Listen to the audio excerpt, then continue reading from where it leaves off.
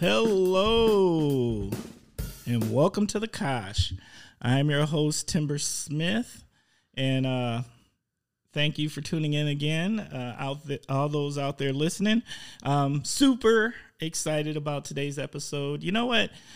I am lucky. I get some pretty amazing guests that agree to come on here. It's always the promise that is going to be a good time. And this week's guest is Paul Van Auken. Paul, how are you doing over there? I'm doing great. Glad to be here. I am glad you are here too.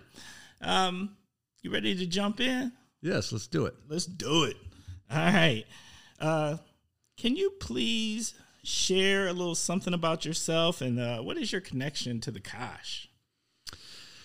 Well, I've been here since 2007. I think if I do the math, this is going to be my 15th year.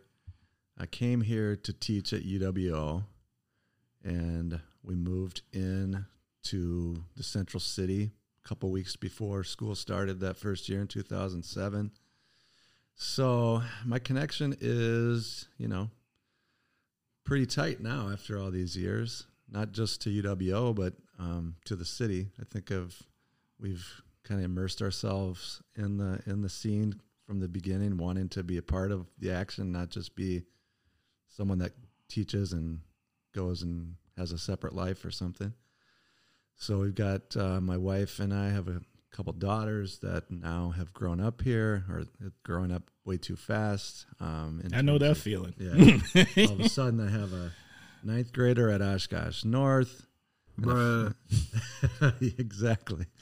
That's the part that's mind-blowing, and I'm sure all parents out there can relate to that, but then a 5th grader. So, ooh, you got a middle schooler? Well, not quite, but... Oh, that's true. But middle school starts 6th grade, right? Yeah, and she goes to a little Lutheran school in our neighborhood, so if she doesn't switch over to public earlier, she won't do middle school, because it's K through 8th, though. So anyway, but all of a sudden getting taller, getting double digits. It's kind of mind blowing. Oh yeah, they grow fast. They start creeping up on you. I never liked it when the daughter would roll up on me and like give you that chin check to let you know, like she might surpass you. like they look forward to looking down on you. Exactly.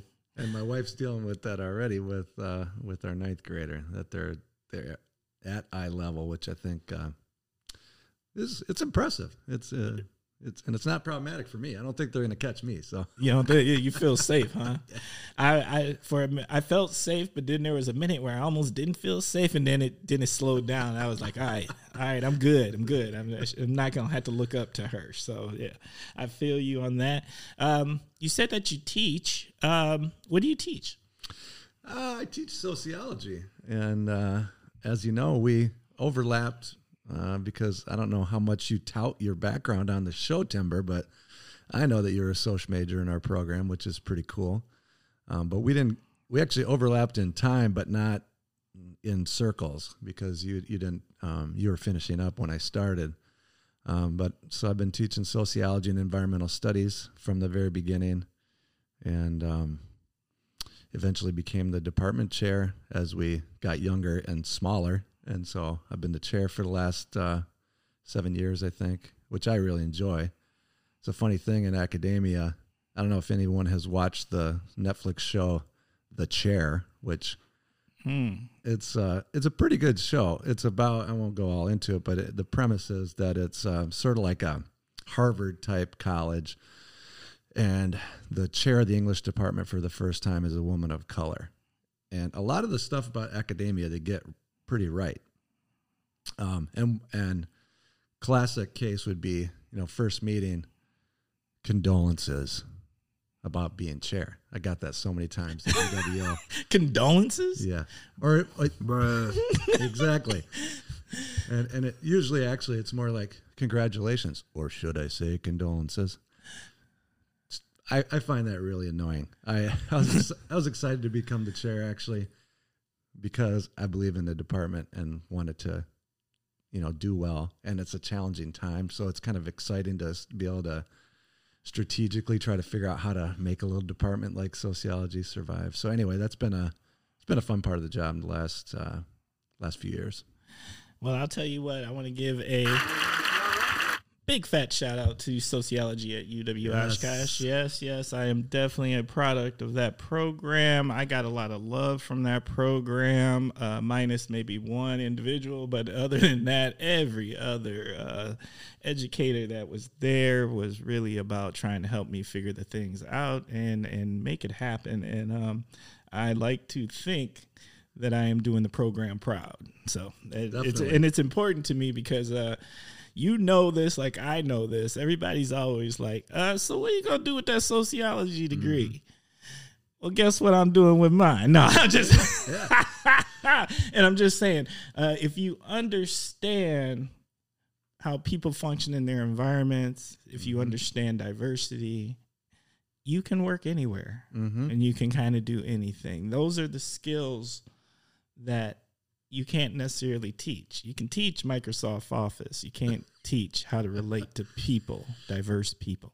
Yeah, and I think you sort of embody the pitch that I give to students when I teach one of our required classes that has a career development component to it, which is, when you're a sociology major, you're not coming out with a certification in Word, or you're not coming out with an accounting degree with obvious job directions. You're not coming out as a nurse. Nothing wrong with those majors or anything like that.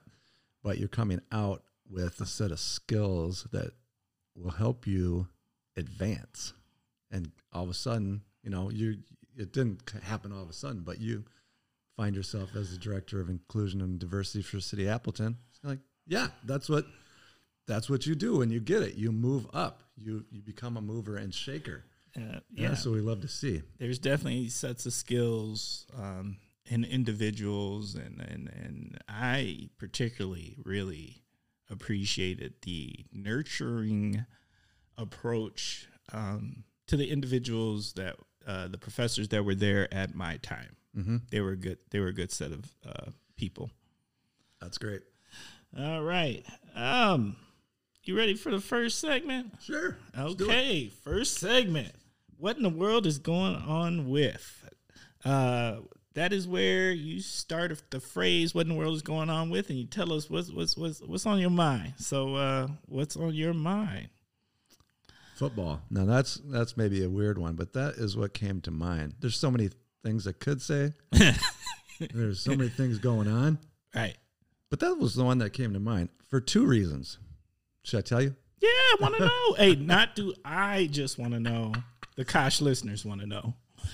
I'm a big sports fan. I probably spend too much time wasting time on sports, but it's nice to have a distraction, something else to do, Now, on the one hand, yesterday was the biggest. I'm from Iowa originally, and it was the biggest day probably in the Iowa State football rivalry. Both these teams in the top 10 in college football, which is kind of amazing. I'm an Iowa fan because that was the team that was always on TV, even though I was much closer to Ames, where Iowa State is. And Iowa put the smackdown on them, which was good. It was fun and everything. Watched it down at Beckett's. It's actually undercover Iowa Hawkeye bar because of multiple Iowa connections down there. Really? Yeah. Okay. So if I ever want to watch an Iowa game, they'll always have it on there.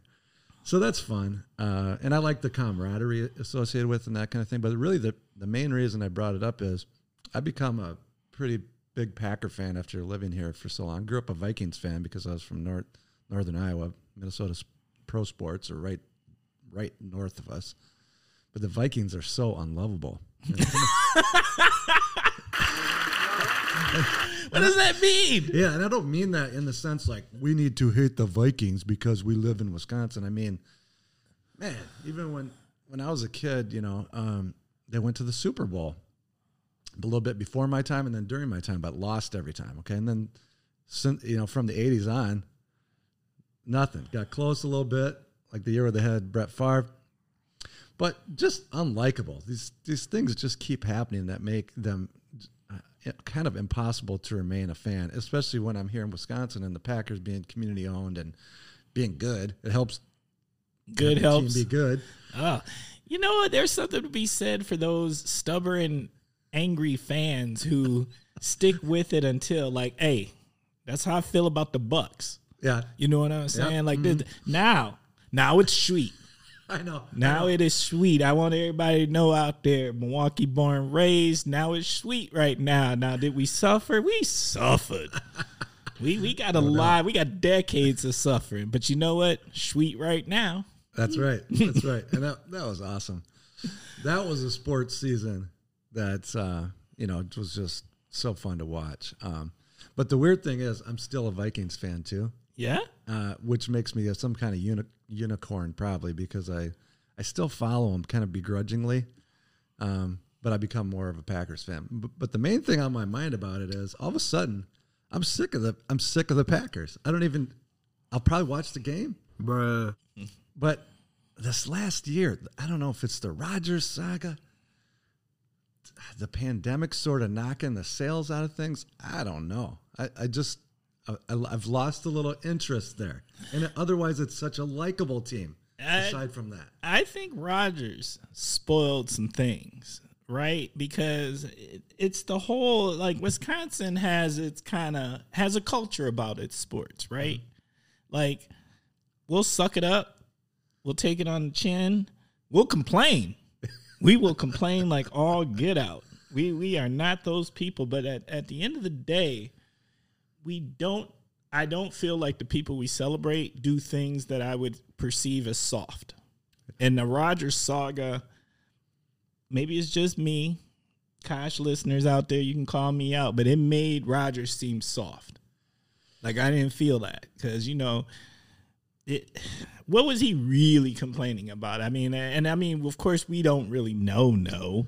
Yeah, that's the thing. But maybe it's egregious, but at the end of the day, it seemed like the Packers were ready to bend over backwards to just give you whatever you wanted. Yeah. And you were just like, nah, bro. Yeah, it's puzzling.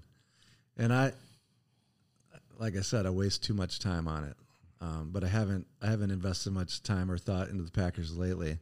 But I don't know where to point the finger. Something went wrong there, and it soured things. Mm-hmm. And it made him look selfish, petty, and all that. But I'm not sure. Maybe behind the scenes, those guys have been jerking him around. I don't know. Yeah. Which it's just too bad because the new coach, the whole thing was coming together so well, and now I'm not excited about the start. That could change once they get rolling and everything's going well, but football was on my mind. No, I'm with you on that. I don't know what to make of that situation 100% because, of course, we don't know the whole story. But I will say this. There's that whole thing of, like, when Mike McCarthy was coach and there was kind of this thing where and I remember the whispers of Aaron Rodgers was kind of like an uncoachable dude because he was kind of going up on the line and calling what he wanted to call instead of calling what coach wanted to call, right? And so does that play into, you start taking these rumors. I'll call them rumors because we all know. We don't truly know. We're making assumptions as fans. Yeah. We're sideline on ESPN. Yeah. And, you hear that, and then you put that with this, whatever happened this past off season, and then you're kind of thinking, what's up with my man? Yeah. But that's also the reason I always liked him because, and what's interesting about that, you talk about Wisconsin sports fans and stuff, it's always been a little bit like, I'm not quite sure about this guy, but that's kind of why I liked him because he's not a knucklehead, rough, tough, kind of one of those stereotypical meathead type athletes. I'm saying stereotypical. Right. He comes across as a different breed of cat. He's smart. He reads. He is a different kind of cat. He's kind of progressive. These are things that I think for some Packers fans have always been like, well, he's good, but when stuff starts to hit the fan, I'm gonna be done with him. So that's not what I'm saying. I'm not necessarily done with him. I'm just the whole situation soured me on him, and now I don't know. Maybe he was always just sort of an aloof, arrogant dude. I don't know. We'll see what happens. We'll see what happens this season. Yep. Look, all is forgiven with championships. I know. So, if he go on and win a Super Bowl, then this will all be irrelevant. Yeah, exactly. But it's the first game of the year today as we're talking, so that's what came to mind. Okay, that's fair.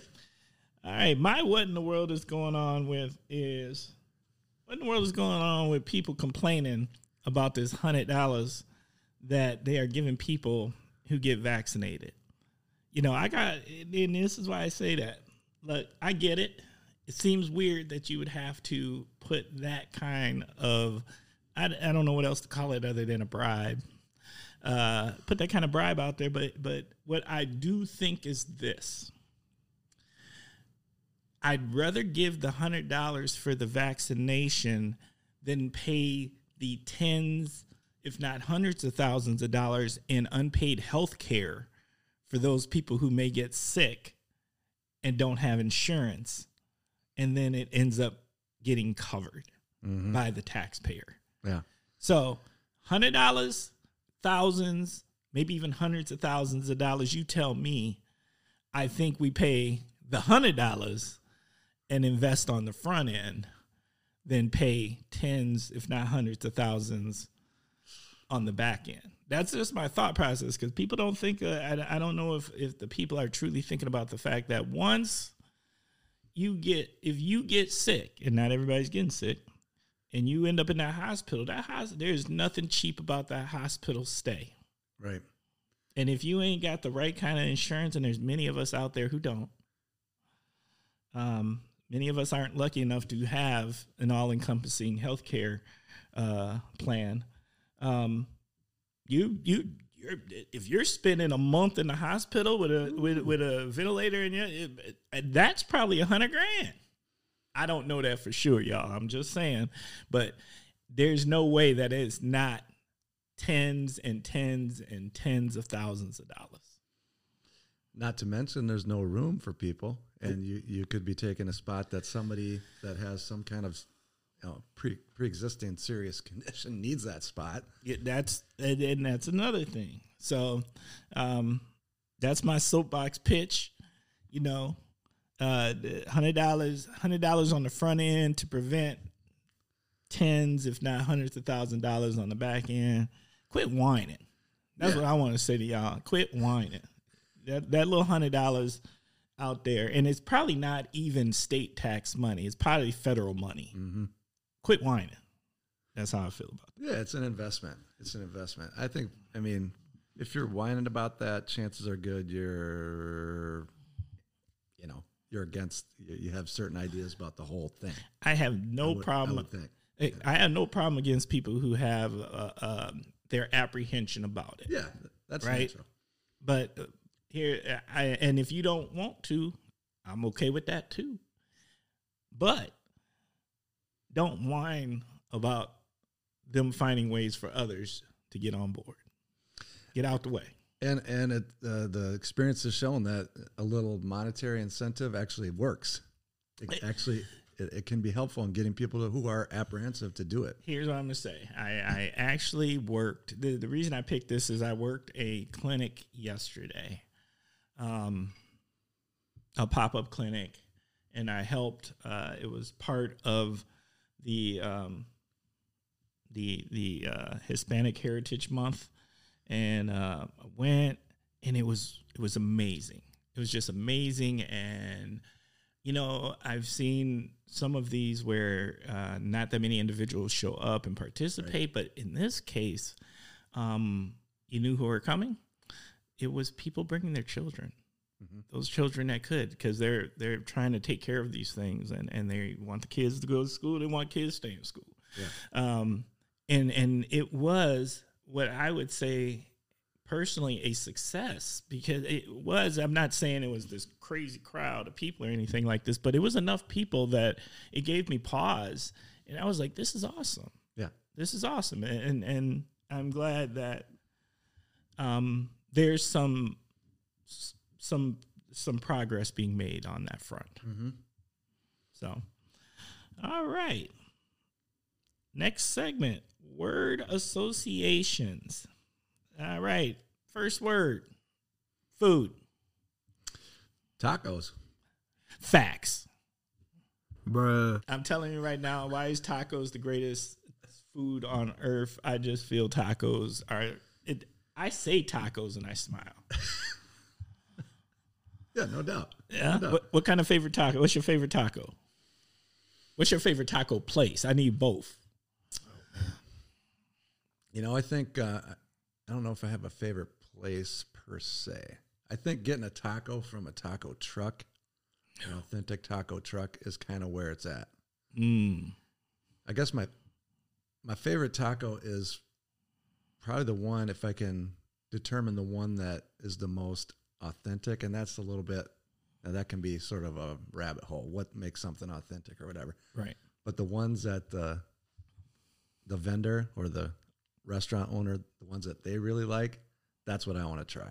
So I always try to find that out, but it can be a little dicey. Like, what do you recommend? Well, they have their own ideas, but I want to know who, like the typical person that digs your food. What's the real deal there? What's their go-to? Yeah. Yeah, that's fair. That's fair. I can tell you, if I'm going to a Mexican restaurant, I'm always a south of the border taco guy. You know, just give me the meat, the onions, some cilantro, well seasoned meat. Yes. That's happiness on a nice little corn tortilla.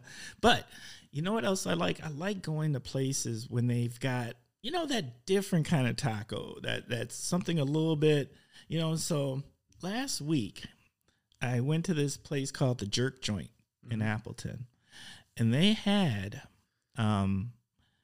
it's like a Caribbean. So it was a jerk taco, like this jerk and this meat, jerk seasoned, tender, the craziest tender meat. And then it had a mango pico de gallo. Nice. And this little heat sauce. And I was like, this is bonkers. And I so big, big fat shout out to the Jerk Joint in Appleton. Let me tell you something. You handled your business. That sounds very good. That Yes. fusion. I like that sort of recent wave that we've seen the last couple of years of the fusion. You know, whether it's Korean barbecue tacos or something like jerk chicken. Jerk chicken. You got to give a shout out for jerk chicken in general. I just had some of that from now the Caribbean food truck that I don't remember the exact name, that's been at the farmer's market, and they've been at the Brews on the Bay. Oh yeah. It's good food. Good food. My daughter went actually yesterday to the farmer's market, and her boyfriend got the jerk sandwich. Yeah, I think it was a jerk chicken sandwich, and she ranted and raved because apparently it is amazing. Yeah, it is. It's really good. I think the best chicken I've ever had was jerk chicken. The one time I went to Jamaica from a roadside place where we had a driver that took us from the airport to the place we were staying, and he took us to. This was not a touristy kind of place. I mean, maybe he takes tourists there like us, but this was ramshackle, side of the road place, like somebody grilling basically next to the road. And that jerk chicken was awesome. Some of the best food I ever had. Hey, that's because somebody knew what they was doing. That's right. That's what I'm saying, though. You follow the person that really knows. That's right. And hopefully you're getting the real deal. I'm going to agree with you on that. Yep. Okay. Cocktail or beer? What comes to mind, I guess, is Fifth Ward Brewery here in Oshkosh, because I sampled some of their beer yesterday down at the Oshkosh Food Co-op. And I know they made a special Sesquicentennial Ale for UWO's birthday party today. I have never gone there yet. You should go. It's fun. It's a nice. They've got a good vibe there. You know.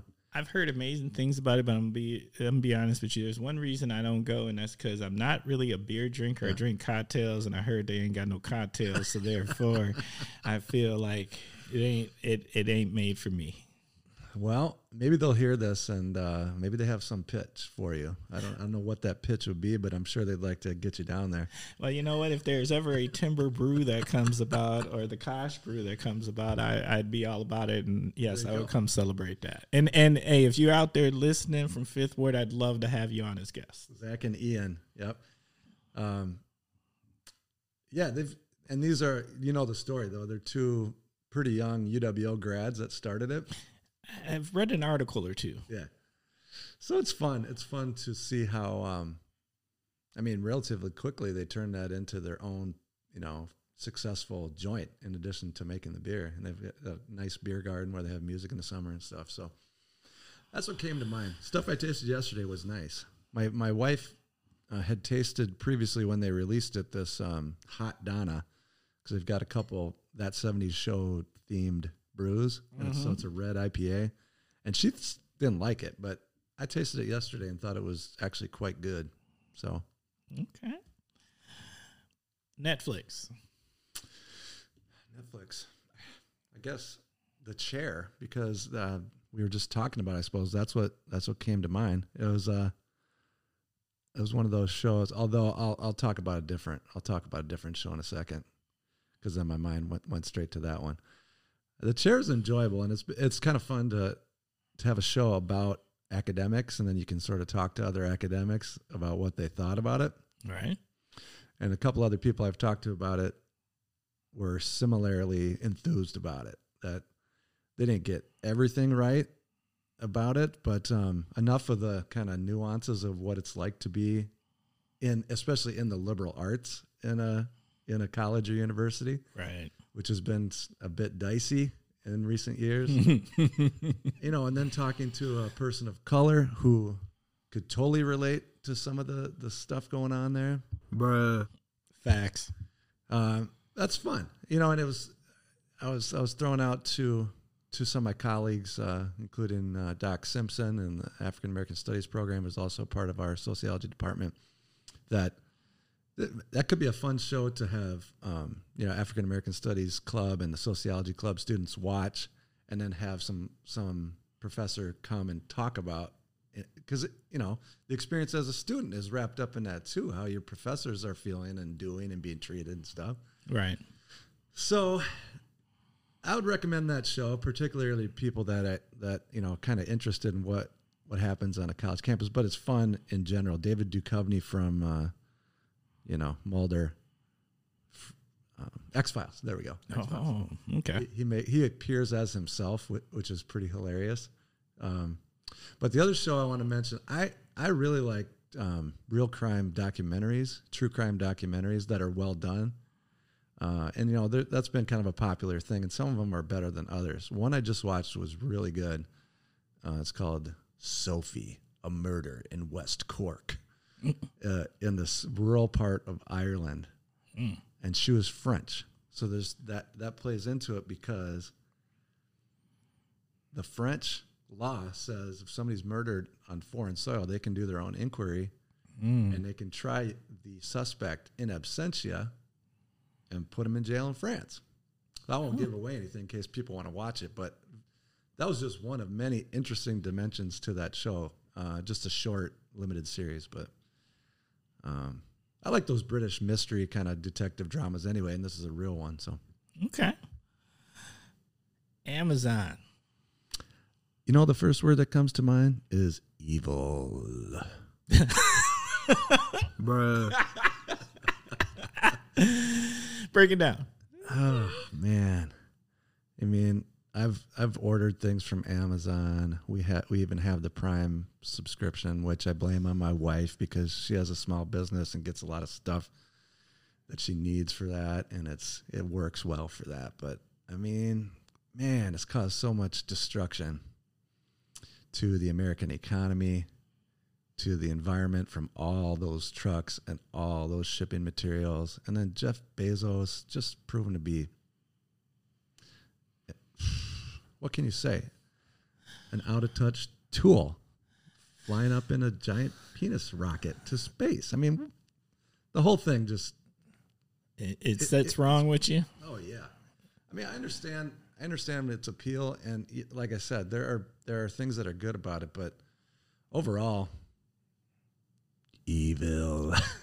All right, that's fair. I'm gonna tell you, man. I like Amazon. That's fine. I'm not counter. I'm gonna tell you why. Let's hear it. Amazon is the most equal opportunity shopping experience there is. So, as a person who has shopped, who has been followed, who has been mistreated, guess what? I'm not on Amazon. None of those things. Yeah, I hear that. And so, what I say out there to the retailers is, you got to think about how you've treated people over time, and now that you need us, because there's another option that we don't have to worry about those things. It's something you might have should have thought about a minute ago. See, that's your sociological mind there in action, man. And I'm just that is my true life experience in action. But yes, I know, I totally hear you. I think that's completely legitimate. Thing is, that could be any company. I mean, shopping on the internet has that quality to it, but Amazon does it in a way that's reliable. In addition to giving you that, where you don't have to deal with that.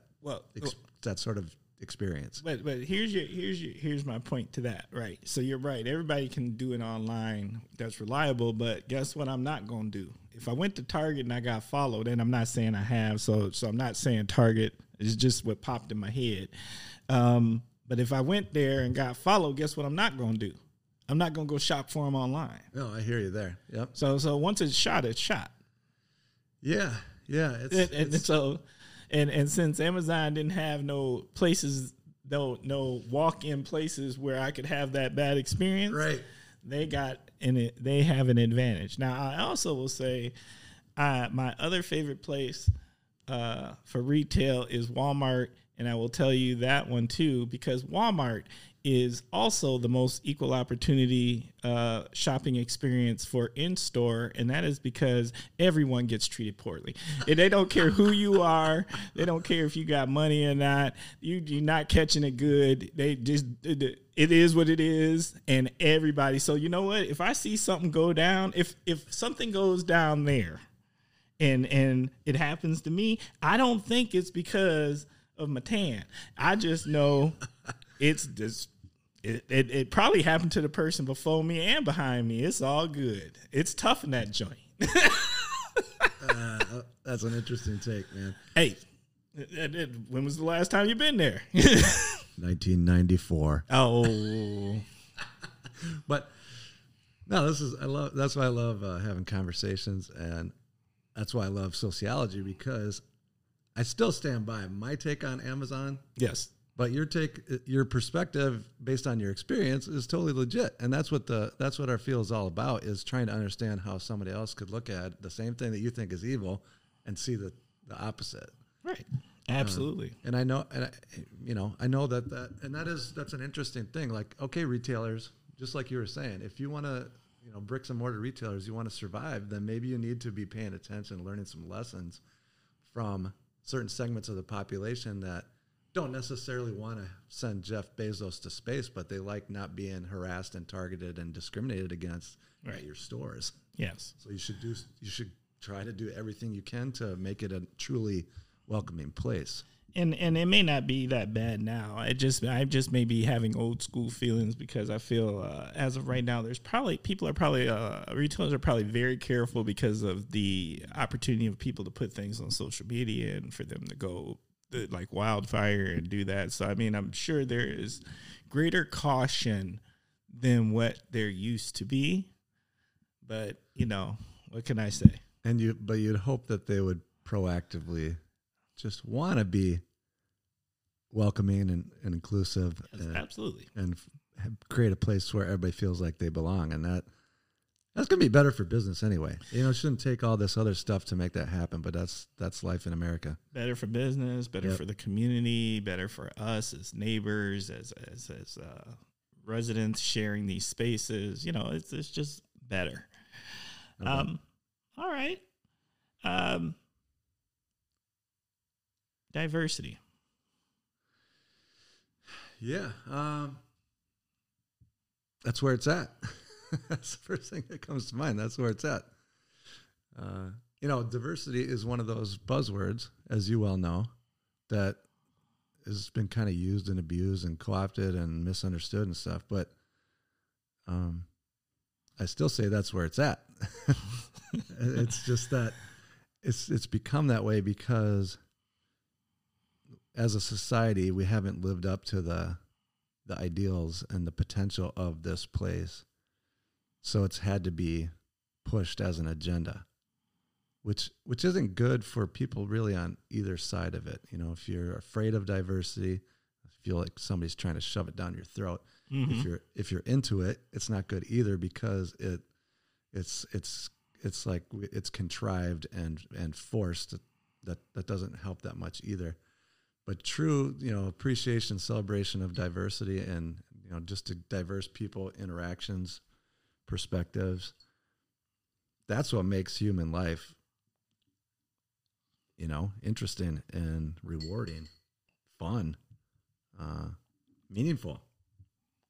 That's my take on it. We'll touch on it later, at least from my perspective.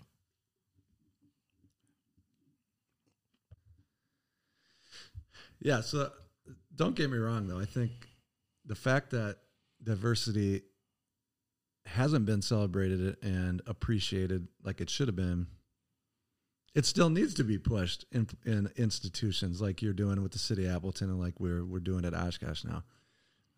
Because otherwise the status quo will revert to the status quo, and the status quo is one in which, the majority group dominates and other experiences and people and voices and such are pushed to the sideline. So we need that until we reach what did Stevie Wonder say? Higher ground.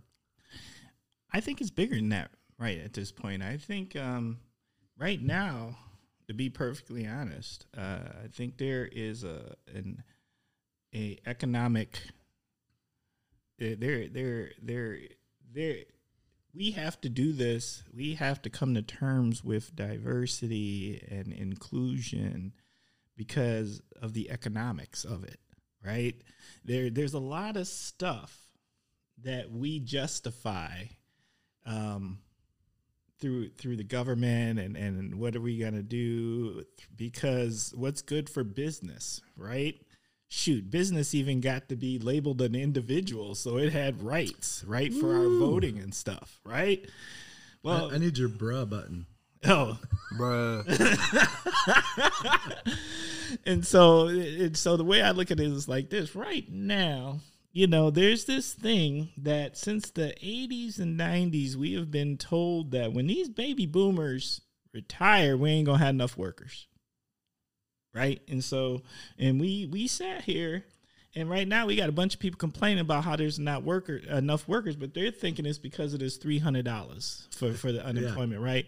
But they were telling you back in the 80s and 90s that this was happening. And guess where we're at right now? We're at the point in which those baby boomers have started retiring. Mm-hmm. And the pandemic has only made them retire quicker.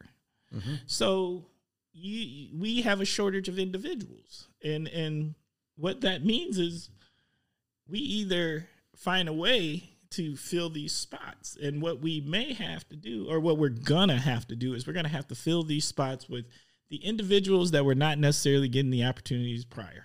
Mm-hmm. Mm-hmm. And there was an organization I worked for. I ain't going to say who that was, but there was an organization I worked for, and there was a point in time where there was 2,000 less constituents of a certain type where they realized that there's this shortfall of these 2,000 individuals who would normally sit in these seats that we need to keep functioning. Mm-hmm. And then they go back and look at the trends, and they realized, oh, this trend has been trending downward. And these 2,000 seats were white individuals, right? And that these numbers were not picking up. So, but they needed to fill these seats. The seats had to get filled because they needed them to continue to function. And so what they had to do was they had to go out there and say, well, how can we fill the seats if who we've primarily been advertising to, is searching for, trying to fill the seats with, just don't flat out exist? Well, guess what? They had to figure out that, oh, wait, international individuals. Oh, wait, people of color. Oh, wait, people outside of the region. These kinds of things we had to do. Amen. To fill these seats. And I think that is exactly where private sector business is at right now. And they may not have come to terms with it that, okay. And now what they've got to do is they got to go back and say, we got to fix our environments. Yep. We got to get our cultures in place so we can actually retain these individuals. It's one thing to get the individuals in your door and give them an opportunity, but if it's highly uncomfortable, they got choices. Yep. So you got to get your culture together. So if somebody want to hang out there for a minute and actually stay and give you their quality, this other insight, this other point of view to help the business grow, to maybe give you a new constituency to cater to or to sell to. New products even. Correct. And so I think that's where we're at. And I bring all that up is we are at the point that diversity isn't about just saying, okay, let's kumbaya. Right now, it's about how do I keep my business functioning because I need people to fill these spots. Yeah, and I think the institution, the example that you gave is a nice microcosm of what's happening around the country. And that was astute of you to bring up because it took a while. I was sitting on hearing a lot of similar things for a while there, just thinking, no, what you're saying is just patently false, that well, we're dealing with this problem because of a demographic issue. Well, look at the demographics. You're looking at the wrong demographics. Right. You're looking at the traditional constituents or customers or whatever. Right. The less traditional, the people more on the margins have been growing. By leaps and bounds. Yeah. So this narrative is just flat out false, and I don't hear it so much now, thankfully, but it took way too long. It did, and I think you're right that, and you're seeing some businesses and institutions around the country are getting it, and they're saying, well, maybe it's because we're still paying $7.25 an hour. That might be part of it. Maybe we need to pay people a little bit more, and then maybe we need to think how they're feeling when they come in the door, just like you're saying, all those things. Yeah. Absolutely. I just think, like all things, it's complex.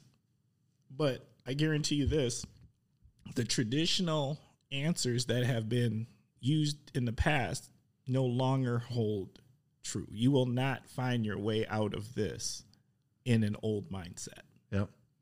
And one other thing I want to throw out there that's sort of along those lines is, just in case we don't come back to it, is even some of the terminology that we use. It's hard. I mean, it's hard to find terms that aren't problematic in some way. If you think about the three main words that get used in this arena: diversity, inclusion, equity. Yep. If people are interested in this topic and not aware of this guy named John Powell, he directs a thing called the Othering and Belonging Institute out at Cal Berkeley. He's an interesting dude, and he's got a different approach to thinking about these things, and essentially is saying that what we need to get to is belonging. That is the term that I have been using in Nice. my new opportunity. I find that it's sad, but diversity has become a divisive word. Equity has become a divisive word because everybody thinks diversity feels forced. Equity feels like, from what I've been told, for there to be equity, what are you taking from me? Mm-hmm. what are you taking from me to make it equitable for other people? And they don't realize it's never about taking from you. Right. It's just about raising everybody up. Yep. So things are fair. I like the term fair, right? Because I don't believe there's a point of true equity. Right. But I do believe we can get to spaces where there's at least a fairness about things, right? And so, but you're right. The words right now have the only word that I don't feel has that edge or has that pushback is inclusion. And to me, inclusion and belonging are interchangeable. I can kind of work them together. Yeah, and I guess I see it a little differently, though I understand where you're coming from. And this John Powell guy, it's just another way of thinking about it. He definitely sees them differently. And there's a video, if you just Google it, John Powell video belonging, he breaks down exactly why in a much clearer way than I can. And just in a nutshell, though, inclusion has this, it's good. The premise is good, but it's got this connotation like it's begrudging, like, okay, you can be included. You can sit at the table. But I think I've always thought that integration is a better word, though it's got baggage. But are you actually woven into the fabric of what's going on? Mm-hmm. The word that he uses for that higher level is belonging. Do you actually belong at the table? Are you welcomed, respected? And he has this concept of breaking that the bonds, when you're equity sounds good in principle too, but people think it's taking away. But he's basically saying it involves distribution of resources, which implies competition, like breaking of bonds, however you slice it. We got to get to fairness. If people start belonging more, we'll get there. And that's kind of my thing too. Like if we can build true community, which is difficult, that's a whole fuzzy word too. Mm-hmm. But if we can build that in reality, in neighborhoods, in institutions, then these other things over time will start to work themselves out. So for him, it's that concept of belonging. I'm feeling that. All right. Last word. Music. Music's good. I love music. I played some music yesterday with a buddy of mine. I'll share save some of the details for the shout out portion of the podcast because I want to give a couple shout outs related to that. But wait, I didn't tell you. You can shout out all through the show. You didn't know. That's what we do. We shout out, bro. That's how we just want to make sure I have material for later. Fair enough. But I think that actually fits pretty well. It's a nice segue from diversity because it's cliche, but music crosses boundaries, really obviously. And I'll give an example from yesterday. My buddy Joe and I, Stumble Brothers, we play cover songs, and it's for fun and entertainment. So we were the entertainment for the Oshkosh Food Co-op's grand opening party yesterday. You start playing, and there was a relatively diverse group of people outside in the festivities, and immediately we're playing some song that a lot of people would, I don't know what song, but a lot of people would probably find it, cheesy. I don't know, not the very cutting edge song. People started dancing though right away. Black people, white people dancing together back there. What? Let me guess. Were you doing Al Green? No. I'm just playing. That's what I'm saying, though. It would have made more sense if we were doing something.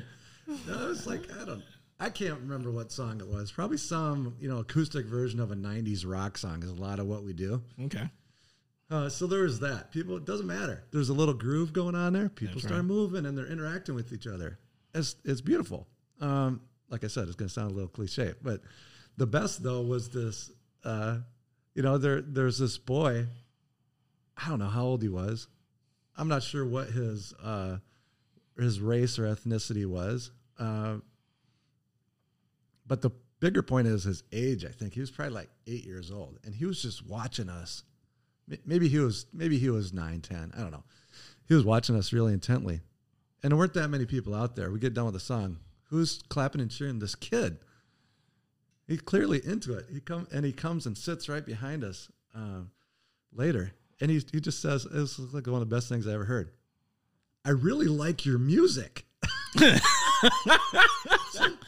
For some reason, it really clicked with this guy, and hopefully, maybe that'll spark something if he's not doing music already. That, hey, that looks fun. I should do that too. You know what? Though kids are honest, so you know what that says. Like, because if it wasn't, he wouldn't have said none. I know, and I loved how direct too. It's like, sounds good, guys. Nope, I like your music. That's fantastic. That awesome. Makes that's so good. All right. The whole thing was a success after that. It didn't matter what else happened. This kid liked our music, so that facts. All right, I'm going to send a call out to the Kosh listeners out there. What I want to know is, okay, so I'm not going to lie. I took some time to listen to Kanye's new album. I want to know how y'all feel about it. I just want to know how people feel about Kanye's new album, because Kanye be on some stuff. And the only thing I'm going to say is this. I appreciate Kanye for the fact that he truly views himself as an artist. Like no ifs, ands, or buts. He don't care what y'all think. Kanye make Kanye music. Whatever that means at that point in time, and there's an evolution to it, right? Because he don't never make two albums that sound the same. Right. He be in a different space. That's exactly what he's gonna make at that time. And so, I just want to know what y'all feel. Please hit me up, reach out, send us emails at, askthekosh@gmail.com. I just want to know what y'all thinking about Kanye, because he a wild boy. I hope you get some feedback. That'd be fun to hear what people think. I haven't heard that record, but he's certainly an interesting cat. He is. He just is. All right.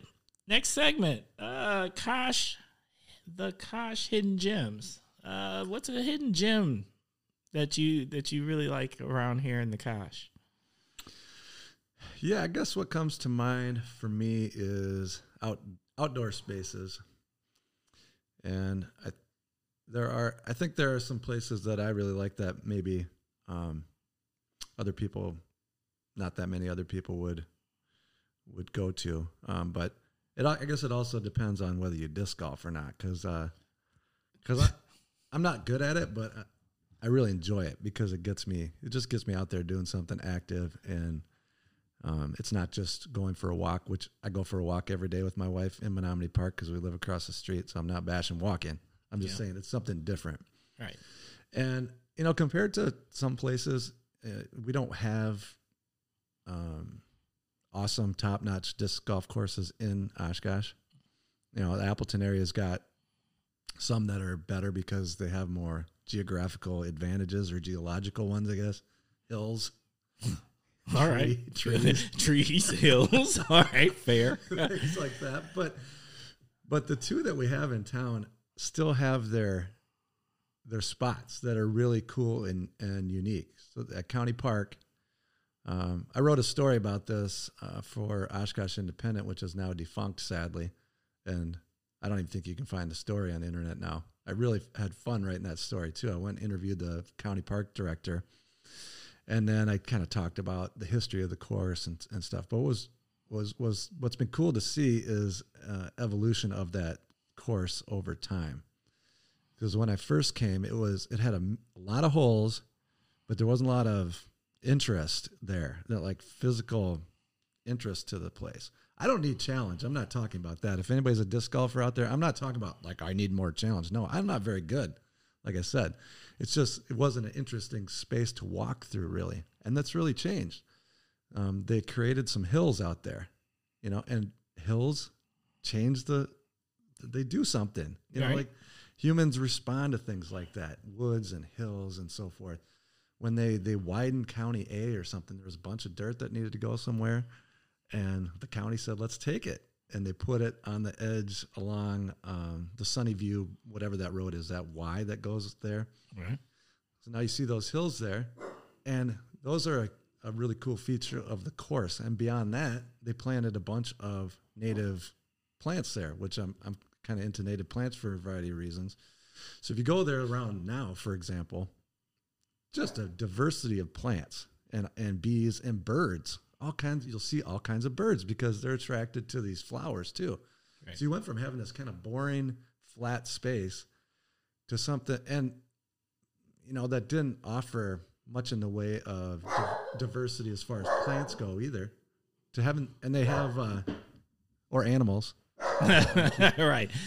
But now they've woven these native prairie plant gardens throughout the park too. So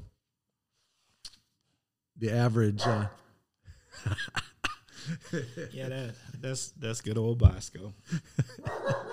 The average user of County Park will notice it too. If you're out there to rollerblade or run or whatever, there's all kinds of cool native plants. And then the other disc golf course in Red Arrow Park next to West High has its charms too. I mean, it actually has a hill that was also built by humans through Garbage Hill. Garbage Hill, yep. There are 3 different holes, I think, or 4 maybe, that where the hill plays a pivotal role. But the other part about that I've noticed is across the creek there from where the disc golf course is. I mean, the course also runs along this creek, which is cool because you can see egrets and herons and things right there while you're disc golfing. Stuff that I guess for me is a hidden gem, because if I hadn't been out there in a park that you're driving by, it doesn't look that great. Okay. When you get out there, right. Hey, actually, it doesn't take that much. You got some trees, you got some water, you're going to get cool animals. And in recent years, I don't really know. This is a hidden gem that I don't even know how it came about, but it's part of whatever the assisted living or that complex is over there. Evergreen, maybe. They have apartments sitting along there. Mm. But it seems like it's public space, and there's a lot of nice trees and plants and stuff are in there now too. And one day I'm disc golfing there right in the city, and there's a deer over there, which isn't that surprising, but it just tells you that, again, you just have to have these little pockets of nature and cool things happen. So that's the kind of stuff that I look for in Oshkosh. And there are more. I could go on and on about hidden gems like that.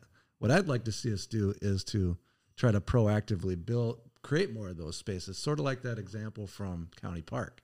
Like when we're doing downtown development along the river, this has not happened yet, and I'm waiting for it to, where some developer that's going to put in, and maybe it's going to be this company that did the Brio building where the co-op is going to set aside part of that space to create a little pocket of nature intermingled with, because what you have now is just trees. It's like totally too man-made kind of thing. It's okay. Fine, but it doesn't necessarily do those other unique things like we've seen in other places.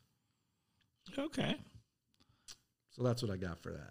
Well, the next segment that I was going to go to was, what does the Kosh need? But you might have covered that. Is there something?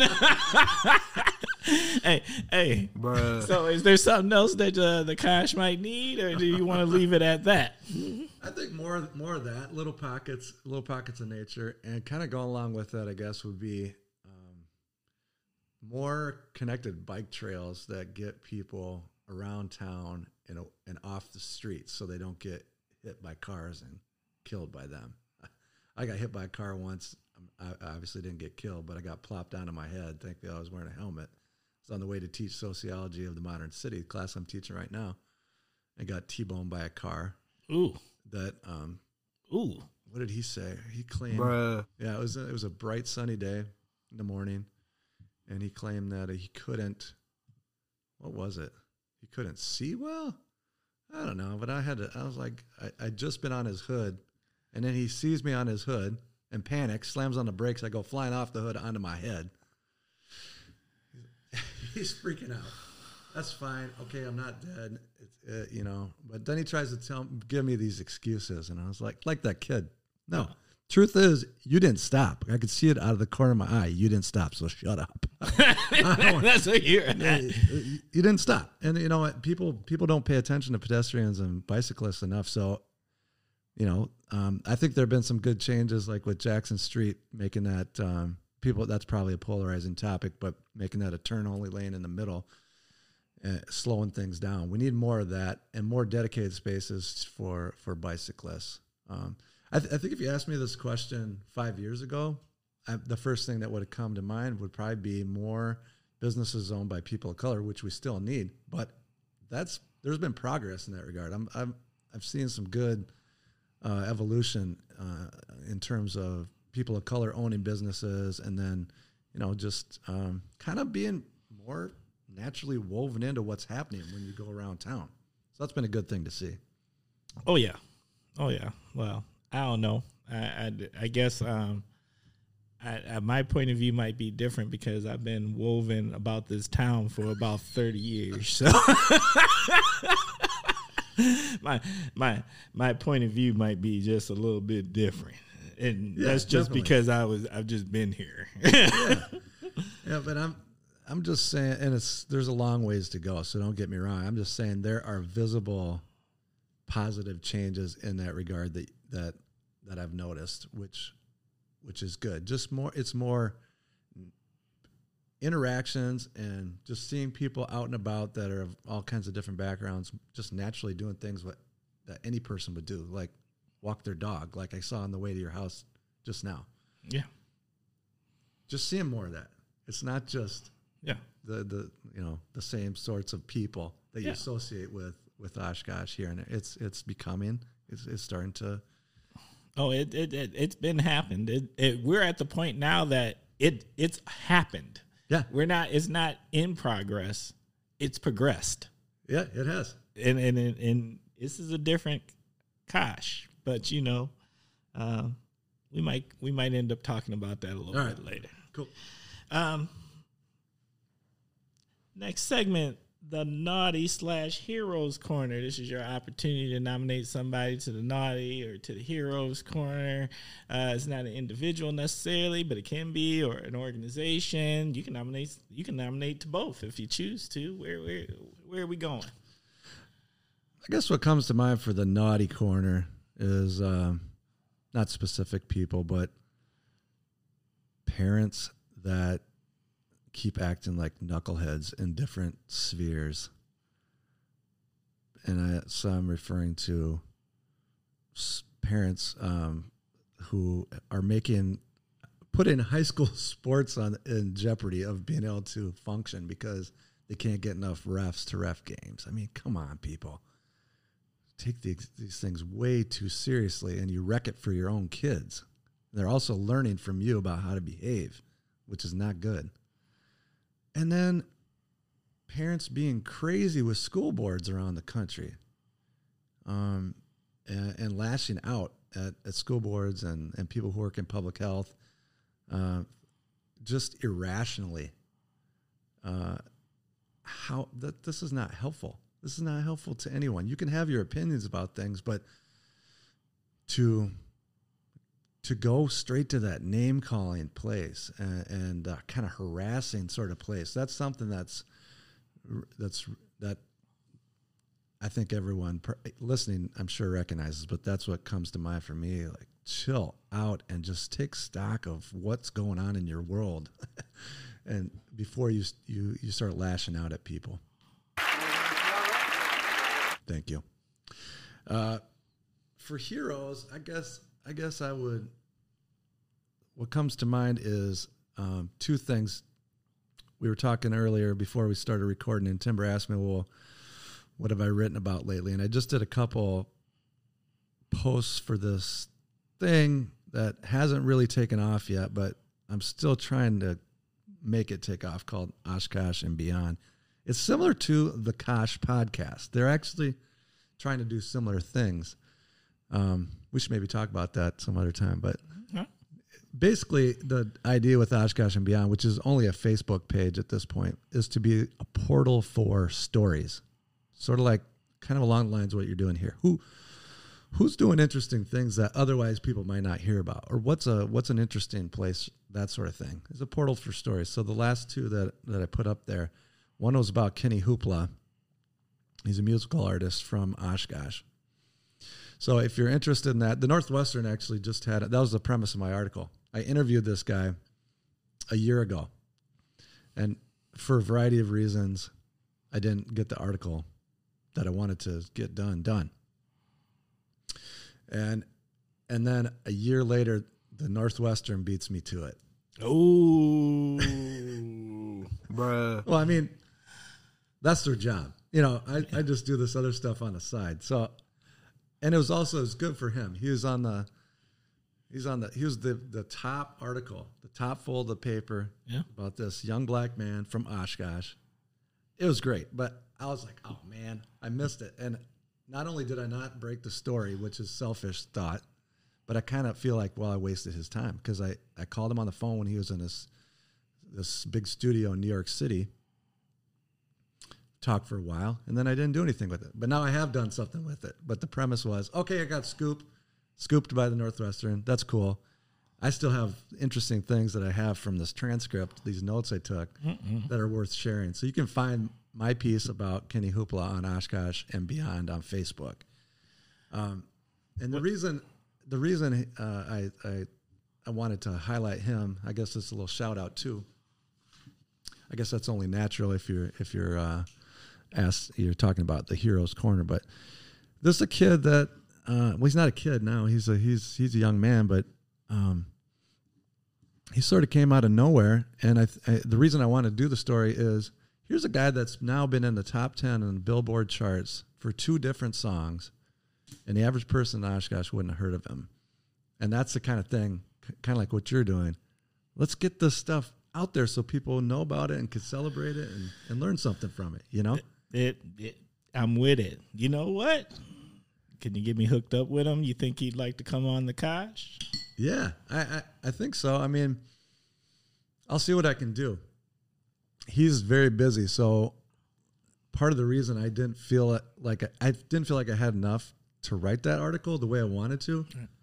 I was missing some information, and I couldn't get through to him after that first. Well, he actually followed up and sent me some stuff, but then he's been literally traveling the world doing music, collaborating. The latest song of his that was this is just in May 2021, was in the top 10, reached number 8 on the alternative airplay charts, was a collaboration with Travis Barker, who's the drummer for Blink-182, which is a huge band. And he had a headlining tour in England and stuff. So, I mean, I don't blame the guy. He's busy. But his brother, Brandon Williams, he'd be a cool person to have on here too. Okay. Brandon Williams, DJ B-Whoop, is a guy that I met when he was involved with some Black Lives Matter movement, local stuff. And then it turned out he was brothers with Kenny Hoopla, a guy that I'd been hearing on the radio. So this kind of this full circle thing happened. So he might be able to hook you up. Okay. We'll talk about that. All right. And the other one, just real quick, was about this Afghan resettlement process that's going on. So I think there are a lot of angles that you could take to say somebody's a hero, but the specific person that I focused on in this other piece on Oshkosh and beyond, I think you could consider him a hero. He's a very interesting guy, an Afghan person who came here on a SIV, a special immigrant visa, that's these people that there's this other status that I'd never heard of. This the parolee. Yeah, that whole thing. That's for people that don't yet have the SIV, and maybe they won't get it, But he had it because he served as an interpreter with the U.S. for 6.5 years. Wow. Yeah. And read the story on Oshkosh and Beyond there, because it's mostly quotes from him about how, what that was like. And so if you think of interpreter, it's different than I think the reality. I think, somebody that's helping in an office decipher. No, he was out there in firefights. He said for 16, 17 hours a day. I don't want to give it all away because I want you to go read it. But But just one of the most uplifting personalities I've ever met. We were in his house. He's managed to become a homeowner. He's managed to, even though, if you're a year away from getting a bachelor's degree in Afghanistan, he's studying law. Are they going to count that and let you transfer into a place like UWO or Lawrence and say, okay, sure? No, they don't do that, which happens to immigrants of all kinds, but especially refugees that, they don't have any, they didn't want to leave. And we don't need to get into what's a refugee versus SIV and all that, but no, they did give him some credit at the tech though. And he finished his associates. And then the last I talked to him, he was starting work on a bachelor's degree. And, but he said every single second of every day he's thinking about his parents and siblings back home. And this was long before this Taliban takeover. Just imagine what's going on with him and people like him now. Right. Where their people are in limbo and they may be having a hard time figuring out where they are and stuff. So I'd give a shout out to a guy that we're calling Jawad. That's not his real name, but just an amazing person. So here's what I'm going to tell for the Kosh listeners. What we're going to do is we're going to make sure that we're going to get links for these stories that Paul is talking about, and we'll be able to connect you through them through the information of the podcast. Sounds good. All right. Okay.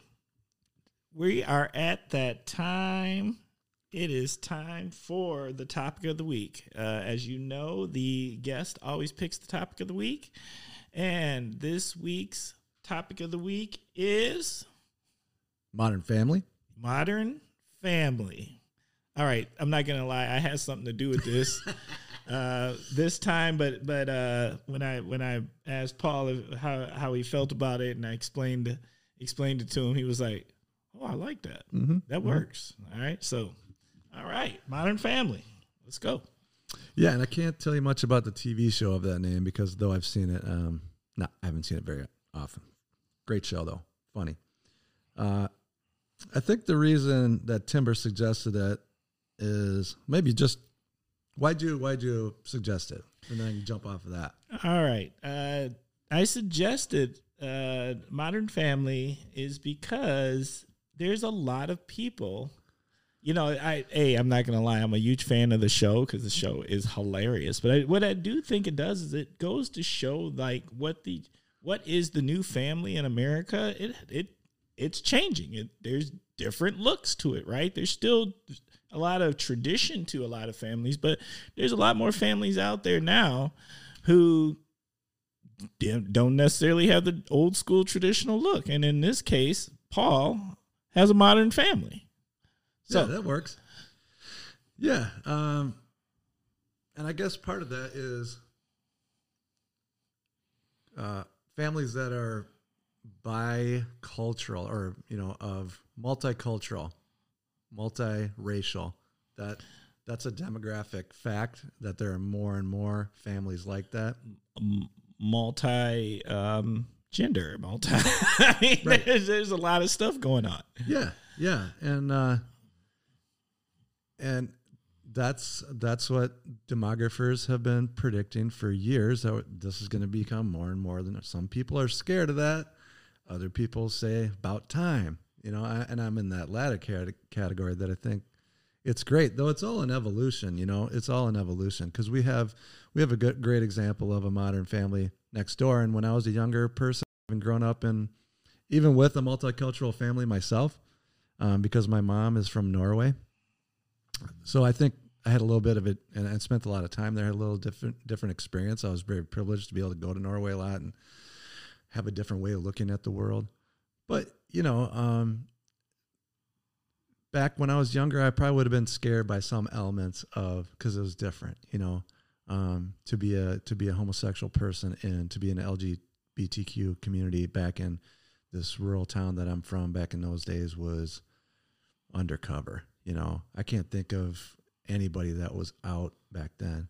Now I have an awesome newish neighbors who are in the LGBTQ community with a wonderful son who is he just brings so much joy to the neighborhood, really. And so that's another example right there next door, which is it's just really cool. And I'm certainly glad that over time, I mean, just going to college and growing up a little bit, you know, nothing to be scared of with a situation like that. And you know, my hope as an educator is that students, if they're coming from a similar situation where they haven't had a lot of interaction with diverse people, different types of families, or people from different racial, ethnic categories, or gender identity or sexual orientation categories, that they can have that spark and have that start to open up, and then that'll hopefully lead them to have their own personal interactions where, like, why was I worried about that? That was dumb. So in our case, we have a multi-continental family in that our daughters were both born in Ethiopia, and, you know, we adopted them. And that's been an amazing thing, challenging, but, you know, life-changing, amazing experience. You know, so we've got two white people and two people that would identify as black in our family, but their situation's unique because they're growing up with white parents. They're actually originally from a very different part of the world with a very different, really interesting culture, you know, and so that there's a lot of stuff wrapped up in that makes it particularly interesting, and it can be challenging, though. You know, our girls they're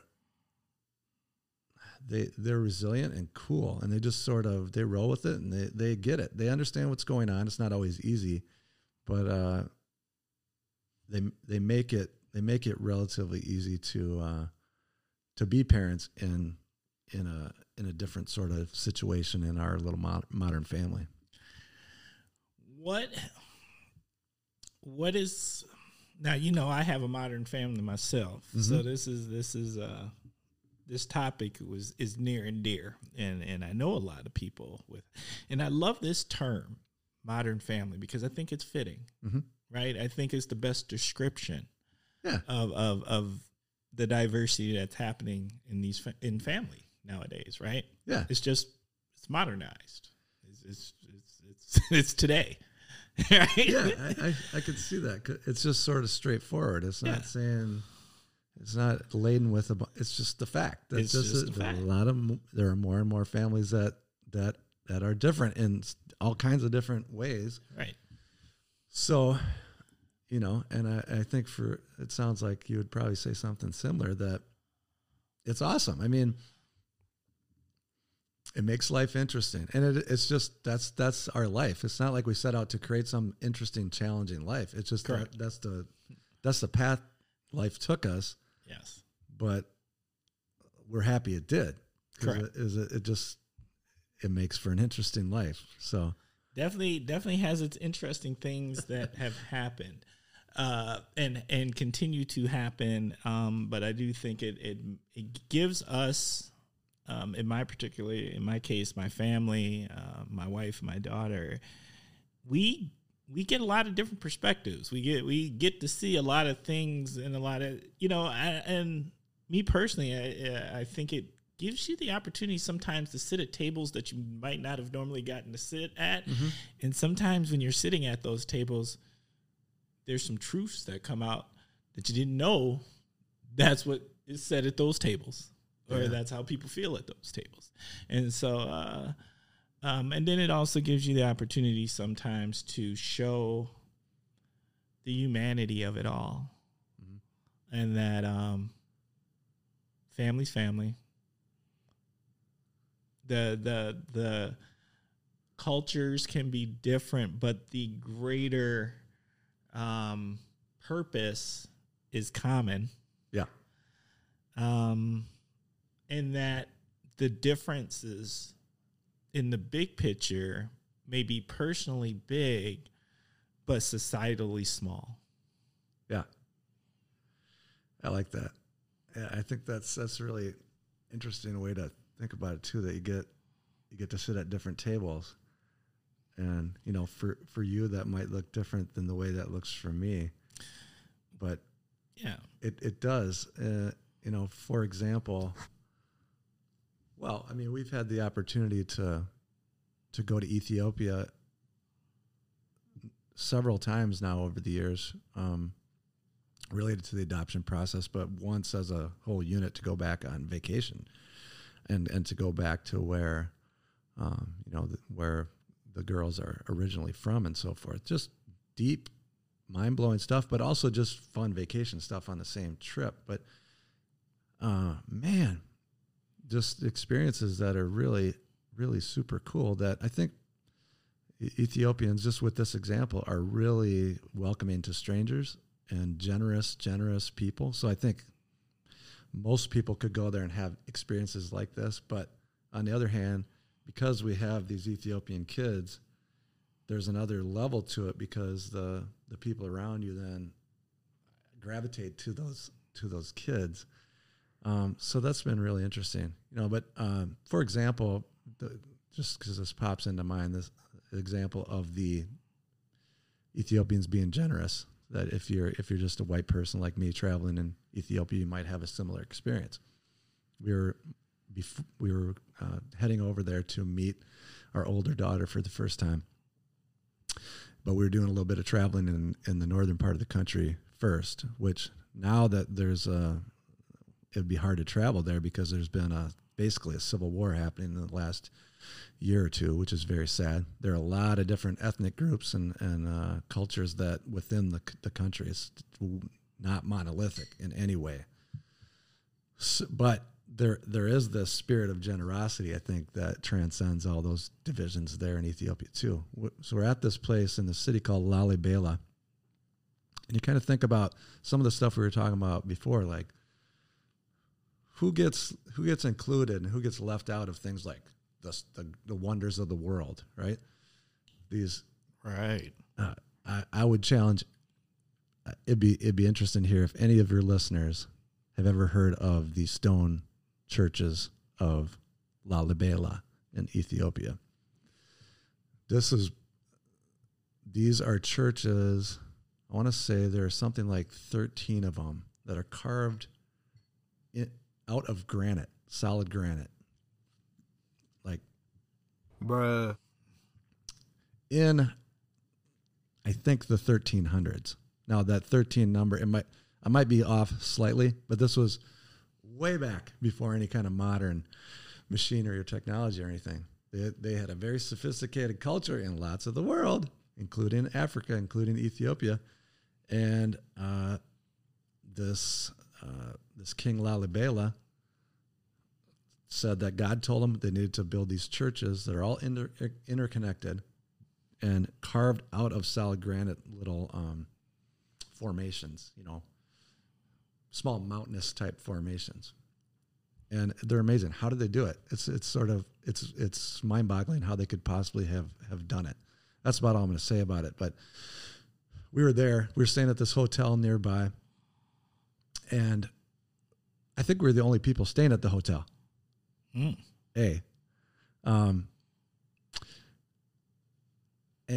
it was just a really interesting time.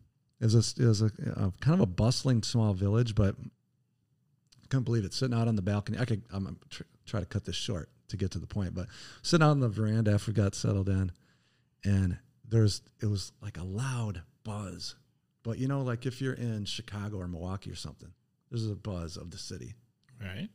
But that buzz is going to be car noise, all machinery noise, right?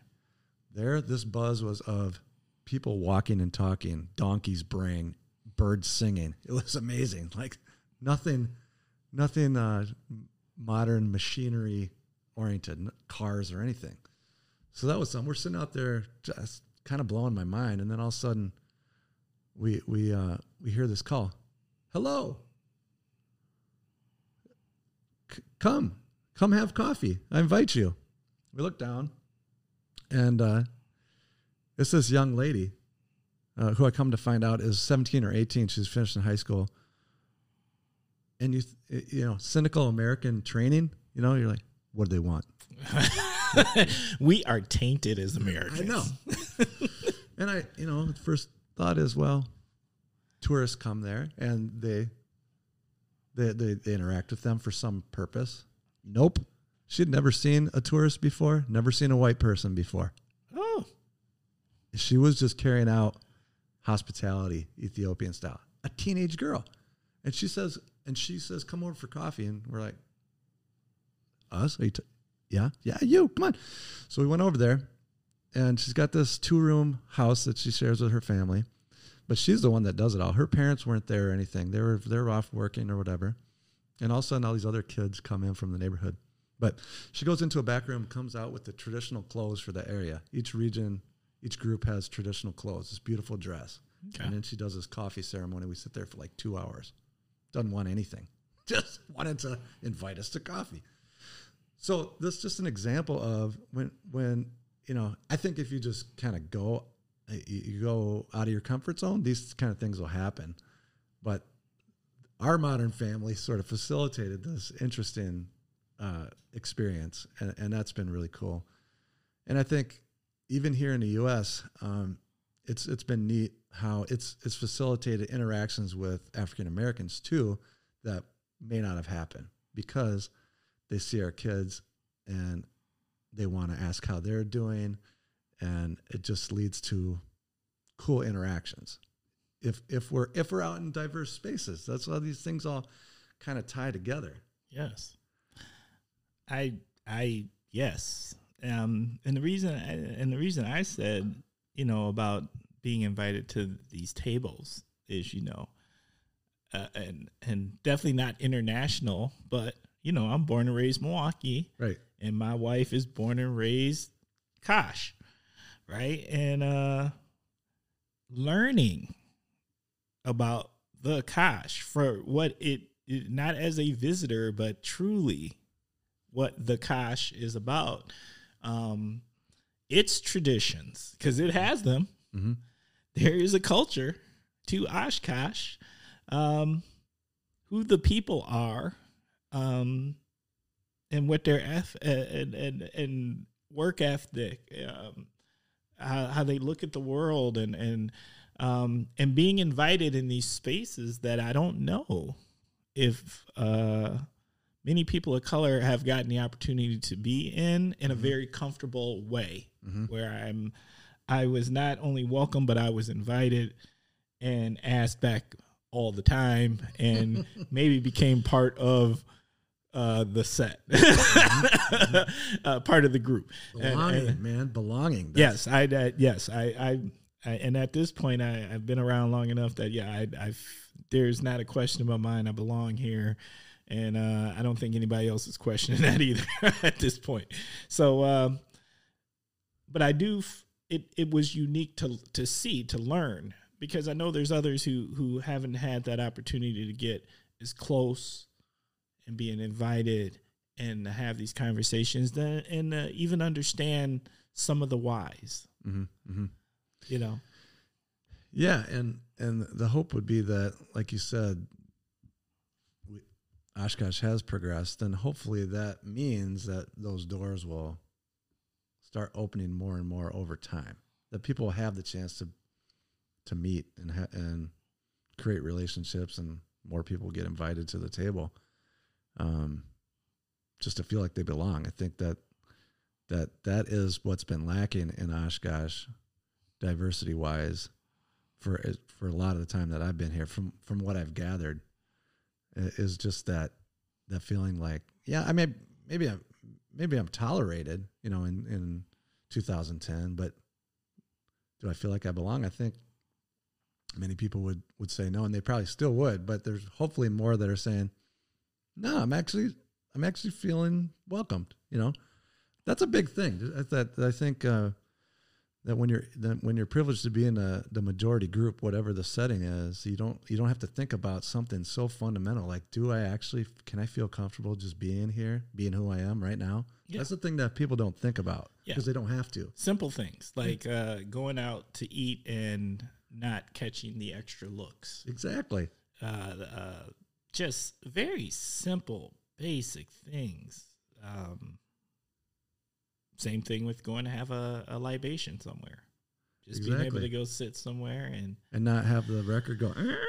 Well, I don't even find that, but where individuals don't feel like they have to come and interview you to figure out why are you here, right? Because that's really what it amounts to, is there's an interview process. Yeah. When people want to come and figure out, okay, so who are you? What do you do? Da, da, da, da, and all these other things, instead of just being like having a drink like I'm having a drink. Yeah. And, for people like me, that is basically never an issue. The one kind of funny thing that comes to mind, because geographically it's close to where we both live. I won't say the name of the place, but I was doing a little tavern tour with my dad and brother-in-law shortly after we moved here, and discovered some places that I never returned to, and this is one of them. And this is as a white dude, but I also, I could see visible signs that people who weren't white would be explicitly not welcome there. I'm like, no, thank you. But it's so hilarious. We walk in the door, and the guy I presume to be the owner says, "What the F are you doing there?" But he said the actual F word. Get a beer. Said free pool in the window. But, the thing that a lot of white people don't understand is that a lot of people who aren't white have probably been dealing with that same basic thing. Maybe it's said through a look their whole lives. And that's what I try to get students to think of. This is new to them. Just imagine if that were your reality. Yeah. And that's why the fundamental concept in the field is sociological imagination. You have to imagine, because you can't experience it for yourself. But just try to think about what that would be like. Every place you go, somebody's giving you that look like, what the F are you doing here? And I'm going to eyeball you and follow you around a store or whatever. So hopefully over time there's less of that happening. I personally, and all I can give is my experience. Yes, a lot less. And that's good. And I just think at this point, there's just been enough change, and whereas change is one of those things. I don't know if people think like, if I complain about it enough, it'll start to reverse itself or something. But now I think that there has been enough change that there's an understanding that there's nothing. The change will only continue to move forward. So I better find ways to work within it, to work with it, to understand it, to accept it. And maybe if not anything else, just not to per se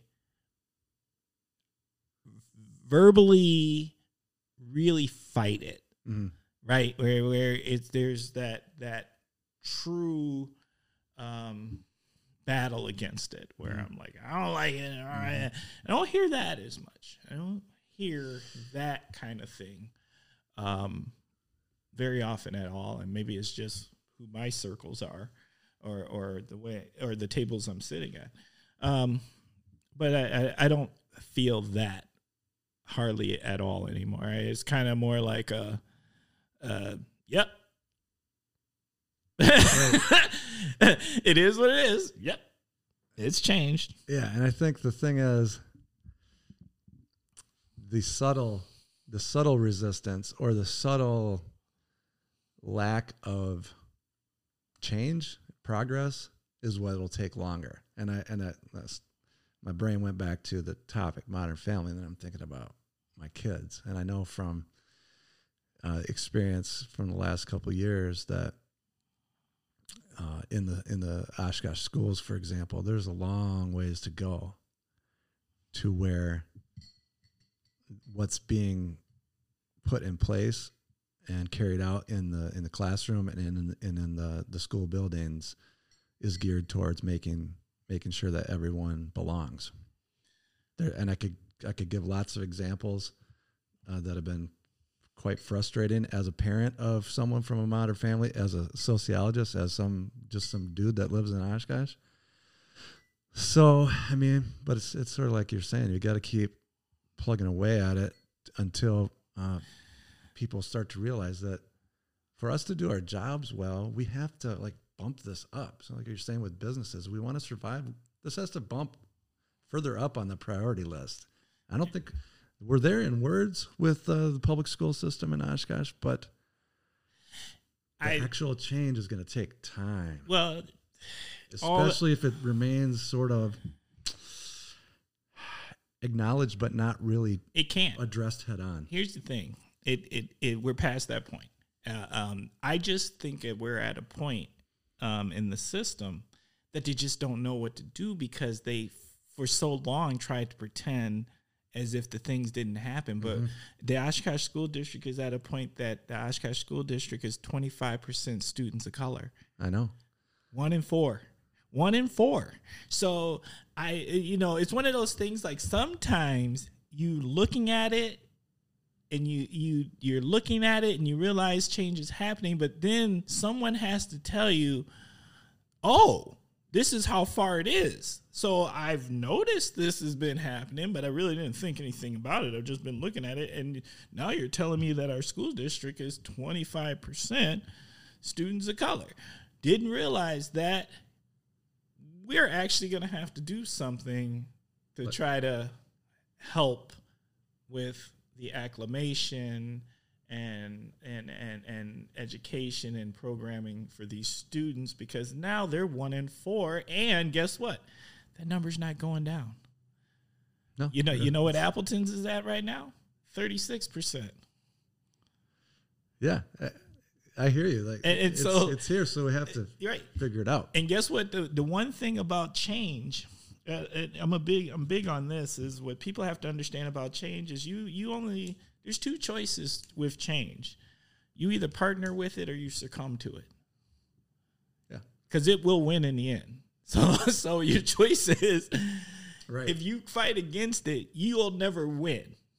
Change will happen regardless, and you'll be overcome by it. So your better bet is to figure out, how do we prepare and partner for the change ahead? Yeah, and I agree. The thing that I'm concerned about is what happens to the people that are suffering while those people are just going along with it, trying to catch up.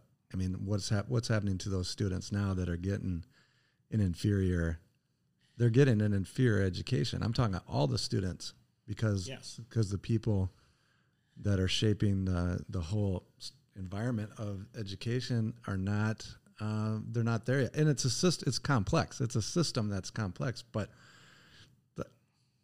something's gotta. Yeah, but I think that give is happening. I think that give is happening because the students are saying, we got to change because this is my friend. These are my neighbors. These are my people.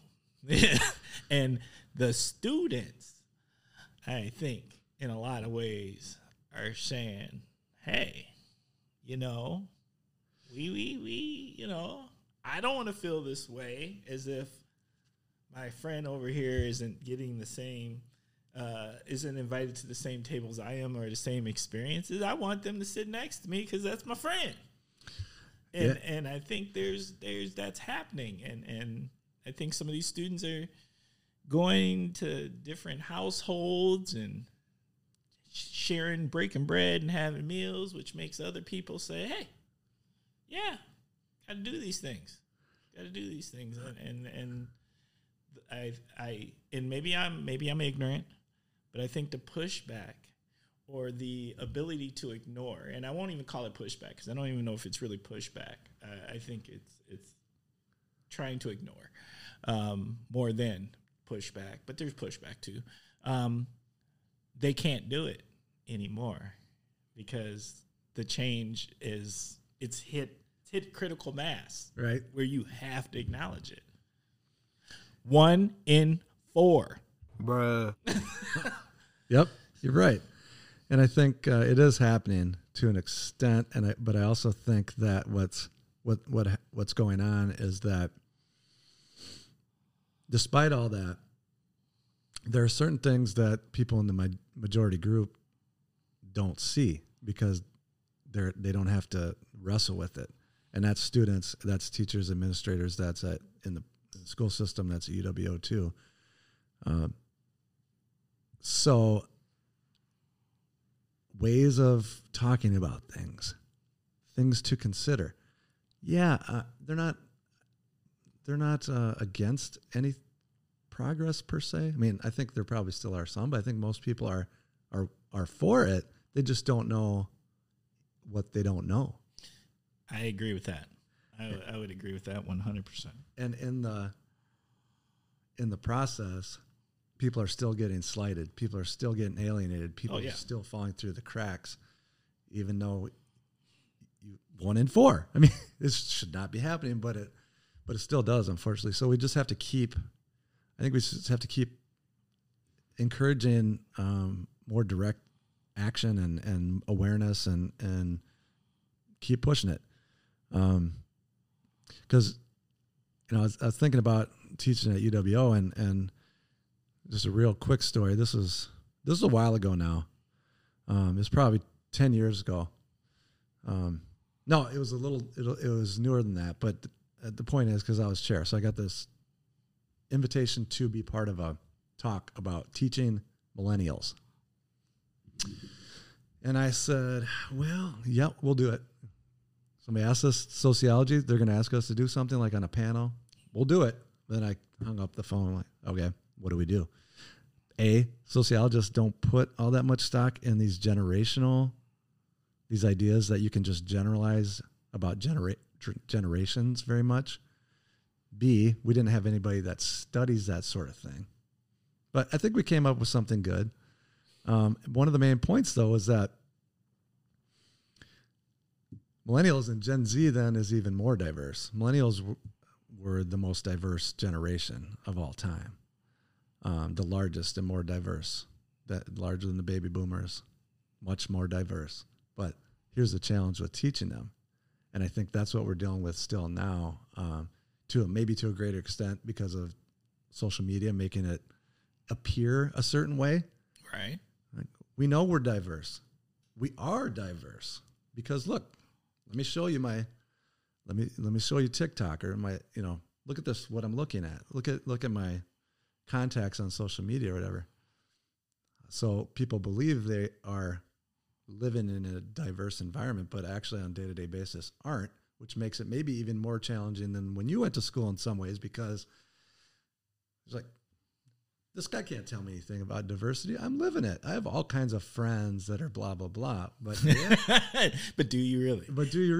Right. In reality, what does your day-to-day environment look like? And how are you talking? Because what I'm hearing is that we got lots, just as one example, at the middle school where my child went the last couple of years, all kinds of white kids saying the N-word all the time, according to her.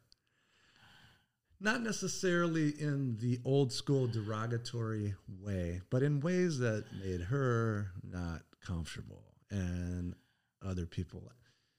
Yeah, but we can do that, right? There's even a thing that apparently N-word pass, like, right? I got an N-word pass on this one, right?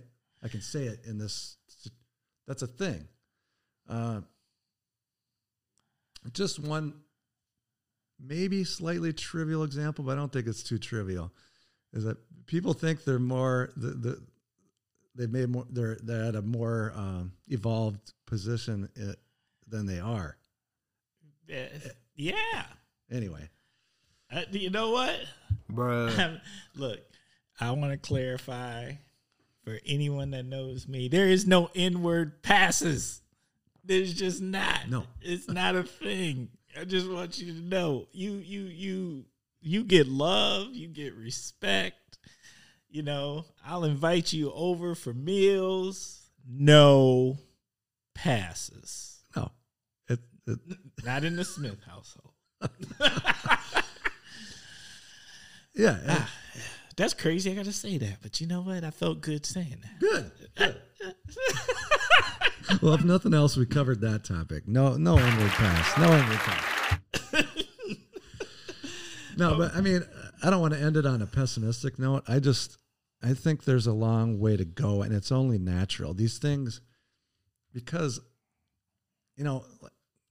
getting back to that, sort of like the millennials and now it's Gen Z, whatever generalizations people want to make, like they're more diverse, more tolerant. The surveys say that's true. There's no doubt. But when my students were doing a film about the question, is Oshkosh still a sundown town? That's a whole, if you don't know what a sundown town is, look it up. I'll give a shout out right now to James Lowen, sociologist who just died. And he wrote a couple books that were really kind of earth shaking. One is Lies My Teacher Told Me. Look it up if you haven't read it. Every teacher should read this book. It would help a lot. And 2, Sundown Towns, A Hidden Dimension of American Racism, which mentions, it's about the country, but it mentions the Fox Valley numerous times throughout the book. So, James, why was I talking about James Lowen? Dang it, I lost my train of thought. Well, you started off giving him a shout out. Yeah. Yeah, and we were going down the path. I think you were... Got it. Okay. Thank you. So I had my students, they were making a short film. I got to team teach this documentary filmmaking class with a radio TV film professor one time. It was so awesome. Troy Perkins, shout out to you, but he left and went to Texas, so shouldn't have done that, Troy. Anyway, the students interviewed a person who was a well-known politician in Oshkosh at the time, okay? He's on camera, and he's saying what a lot of people, I think, would say, which is, oh, there's a lot had grown up here, a middle-aged guy. A lot less direct racism and things like that.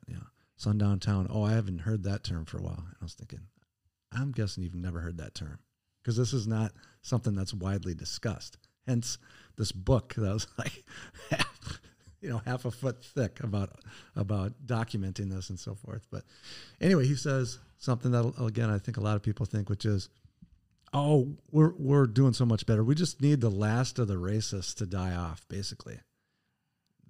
It sounds kind of dumb, but lots of people say that. They say it in my classroom regularly. But in sociology, we say, can that possibly be true?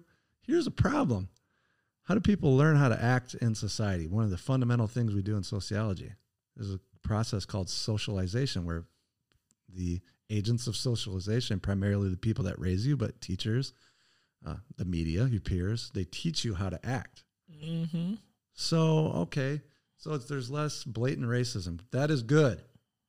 But what subtle things are people still perpetuating through stereotypes or things that they don't talk about or things that they misunderstand because of their own lack of interaction with people that are different, for example, that are getting directly taught to those kids, whether they're millennials or Gen Z?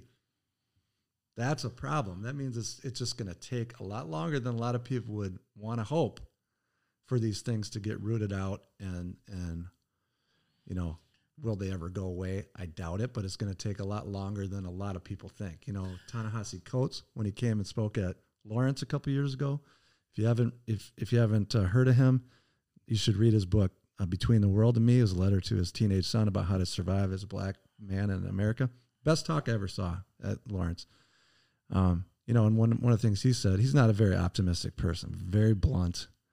And people were saying, well, we're making progress and things like that. He's like, no, it took 400 years to get to this point. It's probably going to take about 400 years for it to get to a point where we're truly looking at something different, among other interesting things that he said. But we're never going to get there if we don't talk about these things honestly and try to deal with them head on. That's kind of my big point with it. Like, let's not pretend that, yes, I think it's great that 1 in 4 young people in Oshkosh are students of color. I think it's wonderful. But that doesn't mean that just because we have a critical mass that our problems are solved. We got to deal with them directly. Well, I'm not saying that's what you're saying either. Yeah. No, the problem isn't solved. What I think what critical mass does, and I really do believe that the only way to solve the problem, the reason that the problem can't just die off, is because personally, my opinion is siloing. So it's really easy if we don't live together and everyone lives in neighborhoods that are all segregated out, and you don't have any diversity in your life, and you don't got any friends, or you don't break bread with it. And I don't mean that person you might work with. Right. One or two you say hello to every day or nothing like that. I don't mean any of those things. I mean somebody you truly know and talk to, kick it with, and break bread. My last one is always about, have you sat down and shared a meal together? Right. Where you've just, because I do think eating is the great equalizer. Good food is good food, and that's where, right, and that's where really you kind of figure out, oh yeah, we're kind of all the same, you know. Can I say something? Yeah. What are you asking for? I just want to say 100%. You should hit the clap button for yourself right there. Listen, some live clapping right here. Yeah. Because I couldn't agree more. Yeah. And that's sociology in action. I mean, sure, all these things can change in the culture, but if we're living separated in a separated fashion, yeah, you're not going to get to that point of belonging. You're not going to see yourself as part of the same group, like the we. Right. Your we is going to be really small. Well, we think this, or we're concerned about that. You start having meals with other people and actually living an integrated life. You're gonna get to that bigger we. And then more people feel like they belong. Yeah. Well, I think when you do that, you find out real quick. Like, we'll go back to the fact that there's a lot of commonality there, and we're more the same than not. Yep. By far, we all got to pay these bills. I don't know nobody who likes taxes. Everybody likes a good food. Everybody wants a car that runs, a safe place for your family to be raised. I find that the basics, the fundamental basics of life here and in American society, I don't care who you are. I don't know many people that want something different. Mm-hmm. Like the very fundamental foundation of what I would call American society, no matter what culture you are, even if you're foreign and you're trying to acclimate into American culture, I still think the basics are the basics. Yeah. And I don't feel bad promoting it again because it's mainly profiling this Afghan guy that I was talking about, but look at the things that he focused on there. Getting a roof over his head that was stable and being safe, be able to provide for his family. And that's human beings. Not complicated. People, it's not complicated. It's just not complicated. All right. Anything else you want to say about the topic? No, that was, I think just like you thought, it branched off into all kinds of stuff that we could talk about for hours, I think. So, yeah. We might lose a few listeners if it went on longer, though. So, nah, but I think hey, look, I'm already thinking this might be a two-parter. This might have to be a two-parter. That's the problem when you invite me to talk about stuff. I got a lot of hot air. I will talk and talk. Hey, look, for better or worse. I don't know what else you're supposed to do on a podcast, so that makes you a good guest. All right, I'll take it. Take it. All right, it's that time. I just want to make sure, hey, Kosh listeners, thank you so much. But it's, we've covered some topics. We've touched sensitive things. If you have any questions, if you have any comments, if there's anything you want to know about, if there's any of the great books or opportunities to learn that Paul had mentioned that you're interested in, please do not hesitate to contact us at askthekosh@gmail.com. Once again, that is askthekosh at gmail.com. I want to hear from you. If you got anything you want to say to Paul, I will be happy to share with him. And if you want to know about, I will try to gather as many of the books that he mentioned and see if we can put some links inside of the podcast details. All right. All right. You know what time it is? It is shout out time. This is my favorite. This is my favorite thing about the podcast. You know what? Because shout outs make people happy. All right, Paul, who you shouting out? I got a few. Can I give you a few? Yeah, you can go. You can go for as long as you need to. All right, I'm gonna start with Timber and the Kosh podcast. I think people, share with your friends. This is good. This is somebody doing something they thought would be a good thing to do and enjoyable on their own. Is a grassroots success story, and I like it a lot. And I hope people will do appreciate it and will share it.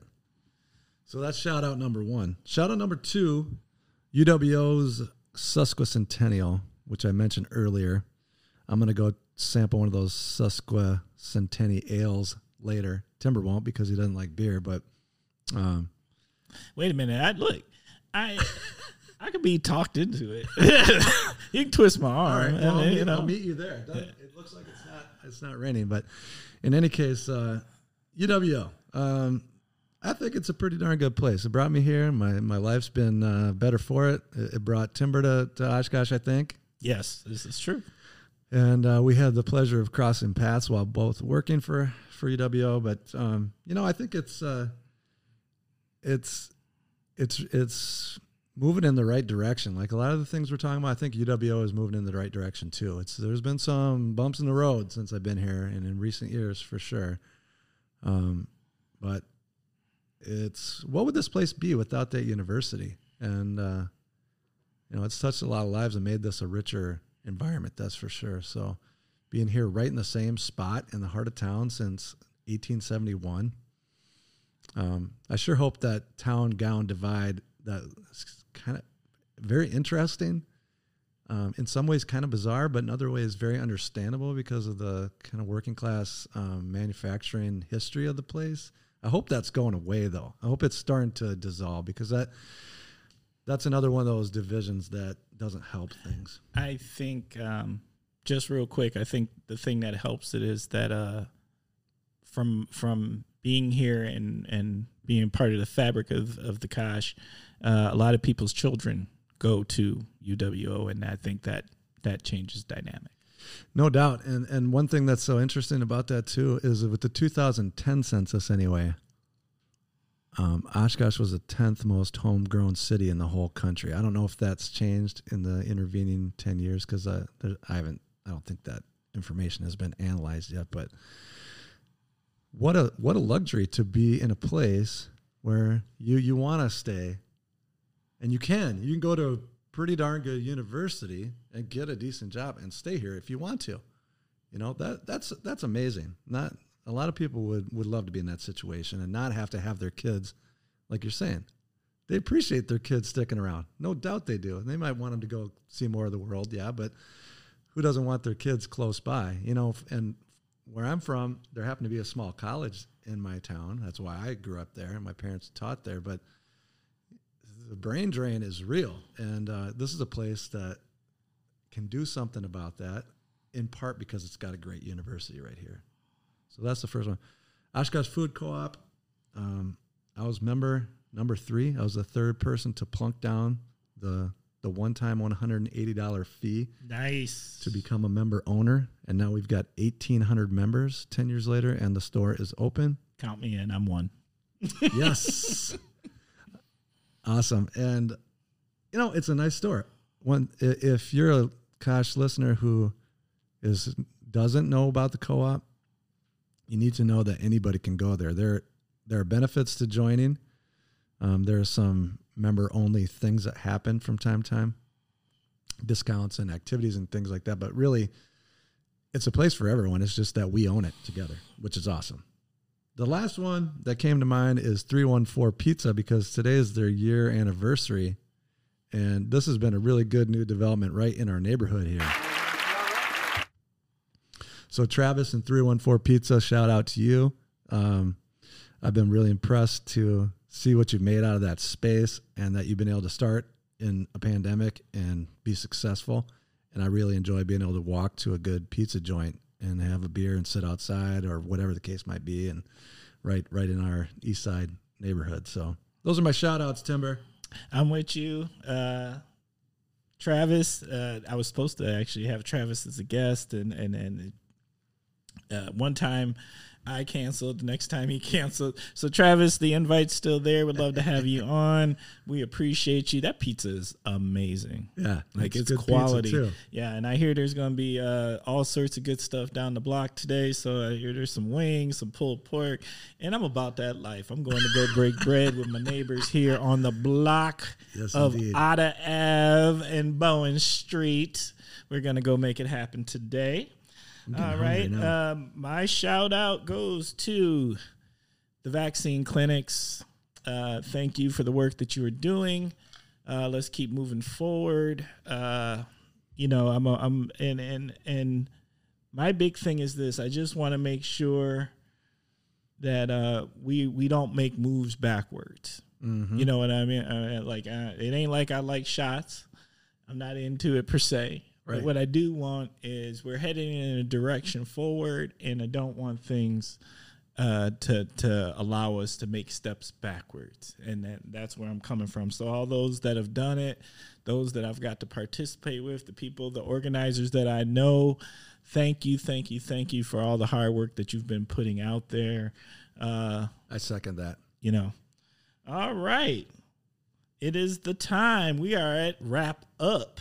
One more thing to do, Paul, and that is parting words of wisdom. What do you got for us? Well, I guess I would just reiterate something that was kind of a theme. And that is just, think about people who maybe don't feel like they belong around you for whatever reason. And how you might change that, how you can play a role in changing that. If we all started thinking that way a little bit more, I think a lot of good things could start to happen. I couldn't agree with you more. Thank you for being a guest, Paul. Thank you. It was really fun, Timber. Keep up the good work. I appreciate that. To the Kosh listeners, the Kosh. Sweet.